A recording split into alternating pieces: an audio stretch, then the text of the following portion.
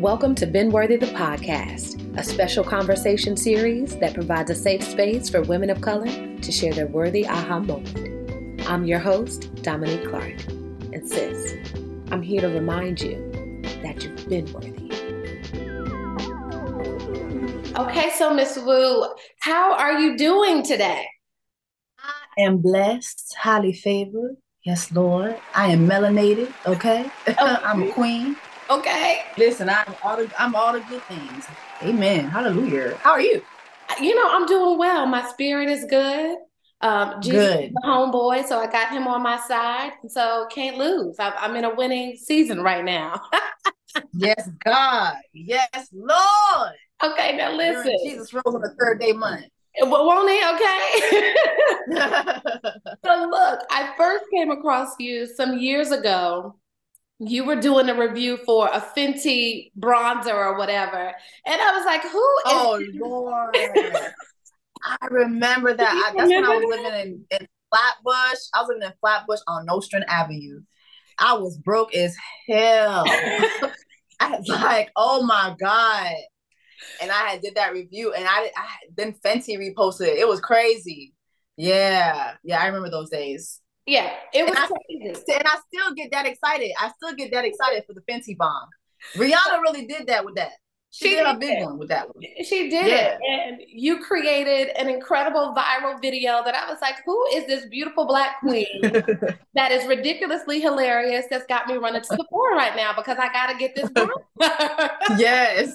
Yes. Like I literally just got that Fenty bomb again the other day. Like that is the one of the best highlighters ever created. But yeah, I feel like that video just explains my personality in a nutshell. Yeah. Just bursting of excitement. Bursting of excitement, and it literally shows all the facets of who you are. Yeah. Singing, comedian, Yeah. you're here hosting. Social media doesn't deserve you because the content production is top tier. So, how did you get here? How did we get to this level of Jessie Wu? Honestly, I feel like it started in that room on Nostrand Avenue. Yeah. I was a year into living in Brooklyn. I was a couple months into working a job. I had moved from Miami after finishing school and I lost my first job and I was on my ass. And literally, like the content that I was putting together, it just was like something to pass the time, something to channel my frustrations into, you know, and it led me here. Like, honestly, around that time, I was doing that content. And then, like, I just stumbled across a job at BT. I was literally at a comedy show rehearsal. Someone had called me in to do stand up. And I not knowing that there was a BT producer there by the name of Tanya Hoffler. And she said she was looking for on-screen talent. I was like, she's like, I'm looking for someone who knows how to write, story. I was like, I know how to write. I know how to write. Like I have a whole master's degree in mass communications. Like I got it. Yeah. She's like, someone who's comfortable being on camera. Yeah, I'm comfortable. I'm very comfortable with cameras. I love cameras. you know? So, I started working at BT Breaks. And then I feel like that was like where everything started for me. Everything started for me there. And it's just been me just slow cooking. And I feel like I'm still slowly cooking, even though now, like, to go from BT Breaks to now, like, I'm a main host on Dish Nation with Tamar Braxton and the Brad. I started guest hosting on, a lot of people don't realize this, but I started guest hosting on Dish Nation back in 2019. Mm-hmm. Just here and there, just sporadically, sometimes twice a year. So, again, like, it's a slow roast for me. Yeah. But when things happen for me, people really have to go back and like, oh, she's been like doing this. Yeah. So it's for me, it's like a slow cook, but I'm getting there. Yeah. Well, listen, you're there. Okay. Yeah. You are there. And in the work that you do, you mentioned Dish Nation, BET The Breaks, you have to have a strong point of view, right? Yeah. When did you discover your voice and that you had something to say? Oh, well, I think my mom says I was always talkative. Yeah. And then I know like me, when I became like cognitive of myself, I feel like it was probably around like 4 or 5. Yeah. I knew I wanted to talk. Like I knew I wanted to have a microphone in my hand. I knew I wanted to sing. My mom says I started singing at 3. And for me, I remember I started to sing at 10. That's when I remember like realizing I could sing. But then also I was always that person who was going to be talking to my teddy bears, talking to my dolls, like having full blown conversations. And I've always like been a content producer. I have so many old videos of me like recording my siblings saying, say this, do that. Like I always knew I wasn't going to be a nurse like all the other Haitian women in my family. I wasn't going to be cutting up nobody's organs. Okay? Wasn't going to be wiping nobody's ass. I'll be somewhere with a microphone. I always knew that. Yeah. So for me, it was at a very young age. And then I think the first time I realized that I had a voice and that people can try to shut that voice down, though, is like as a kid, I did have someone in my family do something to me that was really bad. And when you're a kid, like you speak up and like everybody's like, no, that didn't happen. And I feel like from then on, I knew, oh no, like a lot of people, they feel stifled by that. Yeah. I think like there was something in me that was like, oh no, I got to speak louder. I have to speak louder. I have to get louder. And I'm short. When people meet me, they're always like, you're so small, you're so petite, but you got this big personality. What the hell? I just like, I've always felt like I have to project, like I'm going to make up for this small stature. I'm going to make up for, the small body and, my voice is going to carry me over. So yeah, I feel like that's when I really realized at a young age, I knew I had a voice and I was going to use it. Yeah. Well, speaking of using your voice, you are one of the hosts of Madam Noor's Listen to Black Women. Listen to Black Women. Yes. We need to have a jingle. I need to ask Madam Noir people, y'all want a jingle? Okay, so what's the jingle, Jessie? Listen to Black Women. Maybe some harmonies on the side. I can make that work. Yeah. Okay, make it work because I'd love to hear it. I can make something fake. Yeah. Yes. Well, talk to me about the power with this show in mind, the power of a Black woman's perspective. Why is it important for everyone to hear what we have to say? I mean, because Black women be right. Okay. All the time. Like, I'm just saying, it's like, Black women, we be knowing what we talking about. Black women, I feel like consistently as a Black women, I'm always having to say, didn't we tell y'all? Didn't Black women tell y'all? Black women tried to tell y'all, and so I feel like that's kind of like the synopsis of the show. Yeah. Black women try to tell y'all, or Black women, we trying to tell y'all, and I think that it's a really, really good show because we talk about a lot of issues that Black women face. Yeah.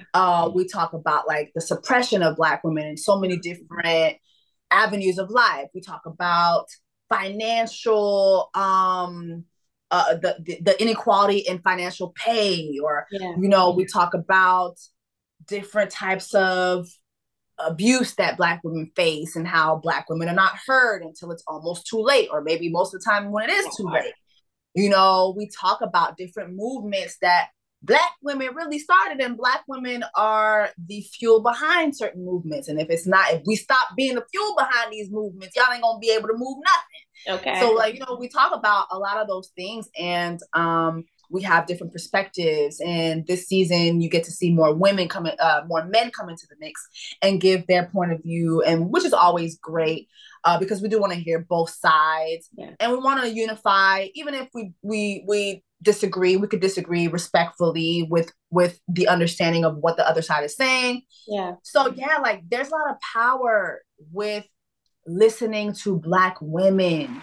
There's so many things that are happening day to day in our society, and Black women are usually at the forefront of pushing movements. But also simultaneously, we're at the forefront of being unheard, even though we're pushing the culture forward. You know what I mean? Yeah. So yeah. That's why it's really necessary to listen to this show.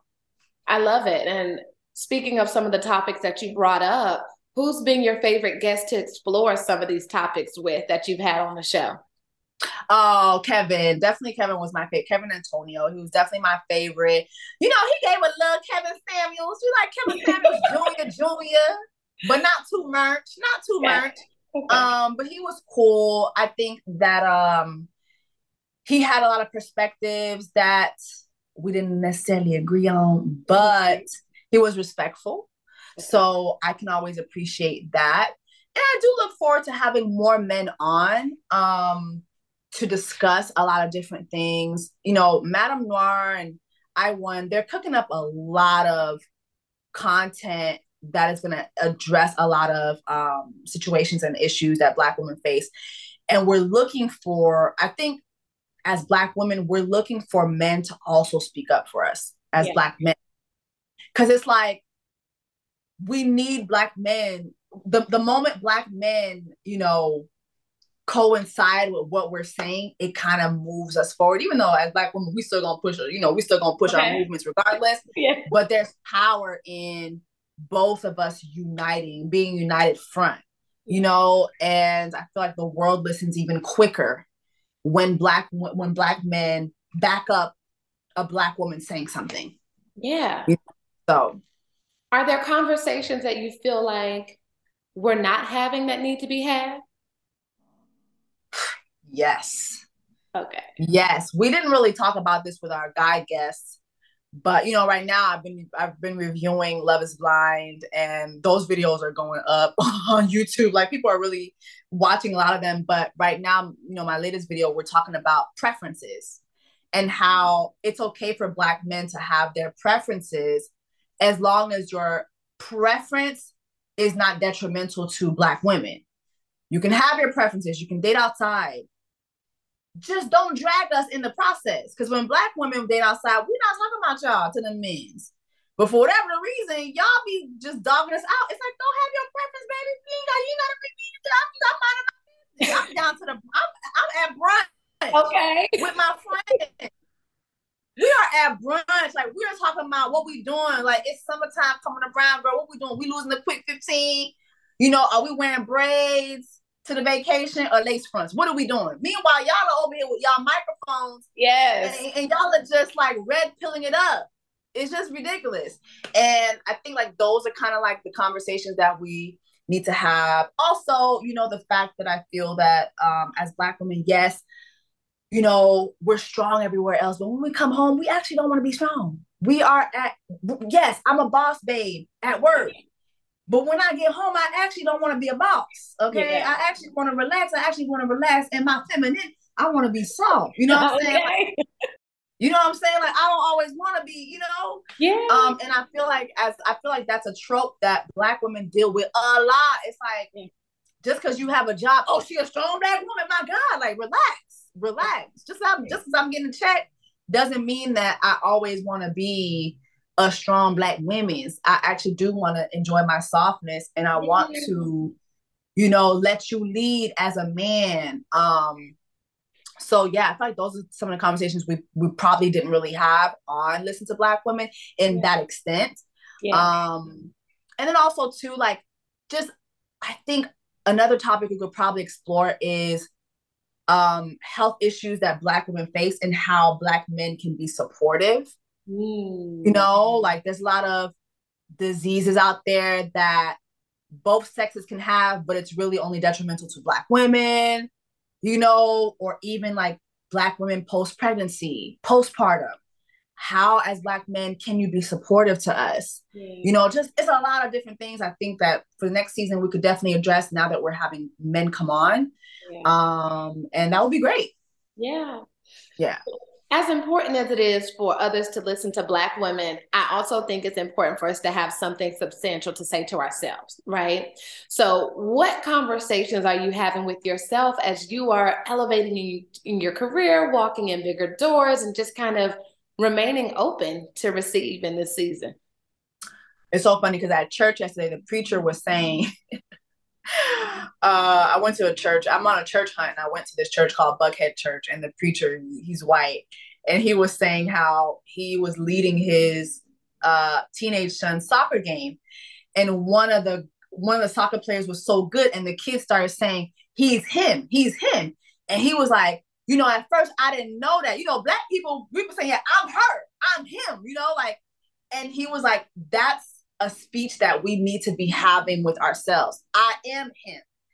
That, like, even when Moses was chosen and, you know, to part the Red Sea, he didn't believe that he was him. Yeah. He didn't believe he was equipped to do what, you know, God had chosen him to do. And I feel like that sermon yesterday really emphasized that for me. I think a lot of times internally, I have imposter syndrome.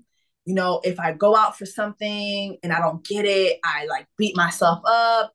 You know, I'm trying to be kinder to myself with my thoughts. Yeah. Just kinder to myself, softer to myself. Okay, you didn't get this role. Okay, you didn't get this job. It doesn't mean you won't get the next one. Yeah. And it doesn't mean that you're not doing well in all these other avenues. Look at all the other stuff you're doing. You know, so just being kinder to myself. And I'm someone who talks to myself all the time. If you were in my apartment, you would think I'm insane. But I have full-on conversations with myself, and I'm learning to have better conversations with myself, and to encourage myself and say, just, oh, you know what? You did that audition. It was good. It was good. It was great. Oh, look at that. That was great. Oh, look at when you hosted that. That was great. Just being kinder and nicer to myself, because I am her. As the pastor was saying, I am her. And so, yeah, I feel like those are conversations that I need to have more of with myself. Yeah. So what I love about watching your journey, Jessie, is that seeing you on platforms like Dish Nation and Listen to Black Women, you're having so much fun. Like, you're yourself, you're bringing your full self, your authenticity to the table. And I think that's one of the reasons why we all have fallen in love with you. How have you maintained your authenticity, and what grounds you in your work? Oh, I'm Haitian. I feel like when I say that, people are like, what does that mean? What does it mean? Like, I literally come from the bottom. Like, I didn't come from money. My family comes from a village in Haiti called Gonaïve, which is a very important village because it's where Jean-Jacques Dessalines declared Haiti a free country. So it's known as like the free village. But I come from a very hard-working family of immigrants that came here and worked. And, you know, there are certain immigrants who don't get started further in the swimming pool. And I think Haitian immigrants are very much that. I was raised in Miami, where there's a dry foot, wet foot policy, where you would literally see, you know, lighter skinned Hispanics come and touch the border, and they'd get to stay. Haitians would not get to stay. And so I feel like just things like that really keep me grounded, in a sense that I am working.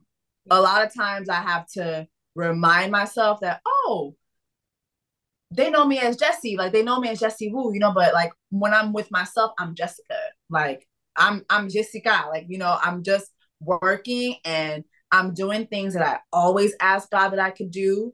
I remember at my last job, I asked God, I just want to be able to make money off my talents. That was my last prayer at that job. And then I got fired. And I was like, well, Lord, I would have loved to have quit instead of getting fired. But okay.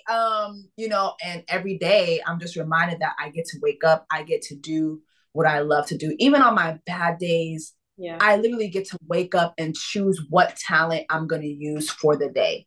That is not something that my family set up for me. Yeah. Nobody in my family knew how to help me do this. They look at me sometimes, they're like, how the hell do you do this? How do you do this? Yeah. You know? And so I cannot take it for granted. It's not lost on me that this is God's grace. And so God's grace is always going to keep me grounded. And then just being able to do stuff like pay my rent. Yeah. Like just small things like paying my bills, and knowing that there was a time when I did not know where that was going to come from. And my rent at the time was $400 and something, and I couldn't afford that. Yeah. And I was in an apartment with a whole bunch of other people in New York City. Okay. So again, those things will always keep me grounded. And if those things don't keep me grounded, my Haitian family would, girl, they not with the bougie stuff. Calm down. If I don't stay grounded, them Haitians will definitely keep me grounded. So it's a collective of things that keep me centered and keep me like respectfully myself. Yeah. Yeah. I love it. Well, here at Ben Worthy, one of the questions we ask all of the ladies is what is your worthy aha moment? And that is what we've defined as that moment in life where you realize not only am I worthy of all the things that life and love have to offer, but I've been worthy and started moving accordingly. Sometimes that is one significant moment. Sometimes it's a series of events, but can you recall one of those moments for you in life? Damn, that is a good question. When did I realize I was worthy of doing what I'm doing? Yeah. Girl, that could make me cry. I don't think I've had that moment. And that's real. I don't think I've had that moment. I feel like, again, I have a little bit of imposter syndrome, and I'm always like chasing something. Yeah. Yeah. So I don't know if I've had that moment. Maybe this is that moment. Maybe this is that moment to just remind me that I am worthy of what I'm doing and that I do belong here. I do often feel like I don't belong. I will say that. Like there's sometimes I'm in certain rooms, I'm like, do they know they invited me? Because I'm looking at other people, and then sometimes like they'll look at me. Oh my gosh! Like recently, I had an interview, and I interviewed Chloe Bailey for praises. For I praise saw day. that. I saw yeah. that. Yeah. And like she's like Jessie, I know you. I'm like, why the hell does she know me? Like, I have those moments. I was like, why do you know me? Okay. And then literally last night I went to go see her perform with Tamar Braxton. I went into her her backstage, and she's like, hi Jessie. And I was like, you know that Whitney meme? Yeah. Is there another Jessie? Like literally, so I don't know if I've ever had that moment. Prayerfully, I will soon. But I don't think I've had that moment. Okay, well, I'm going to wrap things up with a very serious question. And I'd like for you to set the record straight once and for all. Yes. Who does Celine Dion belong to? Girl! Oh my God! Girl! Listen, I just went to Jamaica for Jamaica Carnival with Ebony Magazine. Shout out to Ebony Magazine. Girl, them Jamaicans came up to me. They're like, Celine belongs to St. Mary's. Jamaicans was not having it. Like, it's so funny. First of all, I love Jamaicans. I freaking love Jamaicans. I love Jamaicans. And I feel like being a Haitian, there's always like Haitian versus Jamaicans and all the Trinidad. Like, I love Jamaicans. But baby, I was on their island and they told me straight up who Celine belonged to. However, okay, I did beat Usain Bolt in a game of rock, paper, scissors. So honestly, at this point, I think Celine belongs to Haiti, okay? Because who else to say that they beat an Olympian in rock, paper, scissors? It was the Haitian queen herself. Okay. So I take that as an opportunity to say, you know what? Until further notice, Celine belongs to Port-au-Prince, okay? Period. And that's that on that. Well, thank you for setting the record straight. We love you and adore you over here at Ben Worthy Media. We're so excited for who you are and who God's going to continue to blossom you into over the next few years and beyond. Thank you for this time and sharing this space and energy. Thank you. Thank you. I appreciate you, Dominique. Thank you so much for having me. Yes. Yay!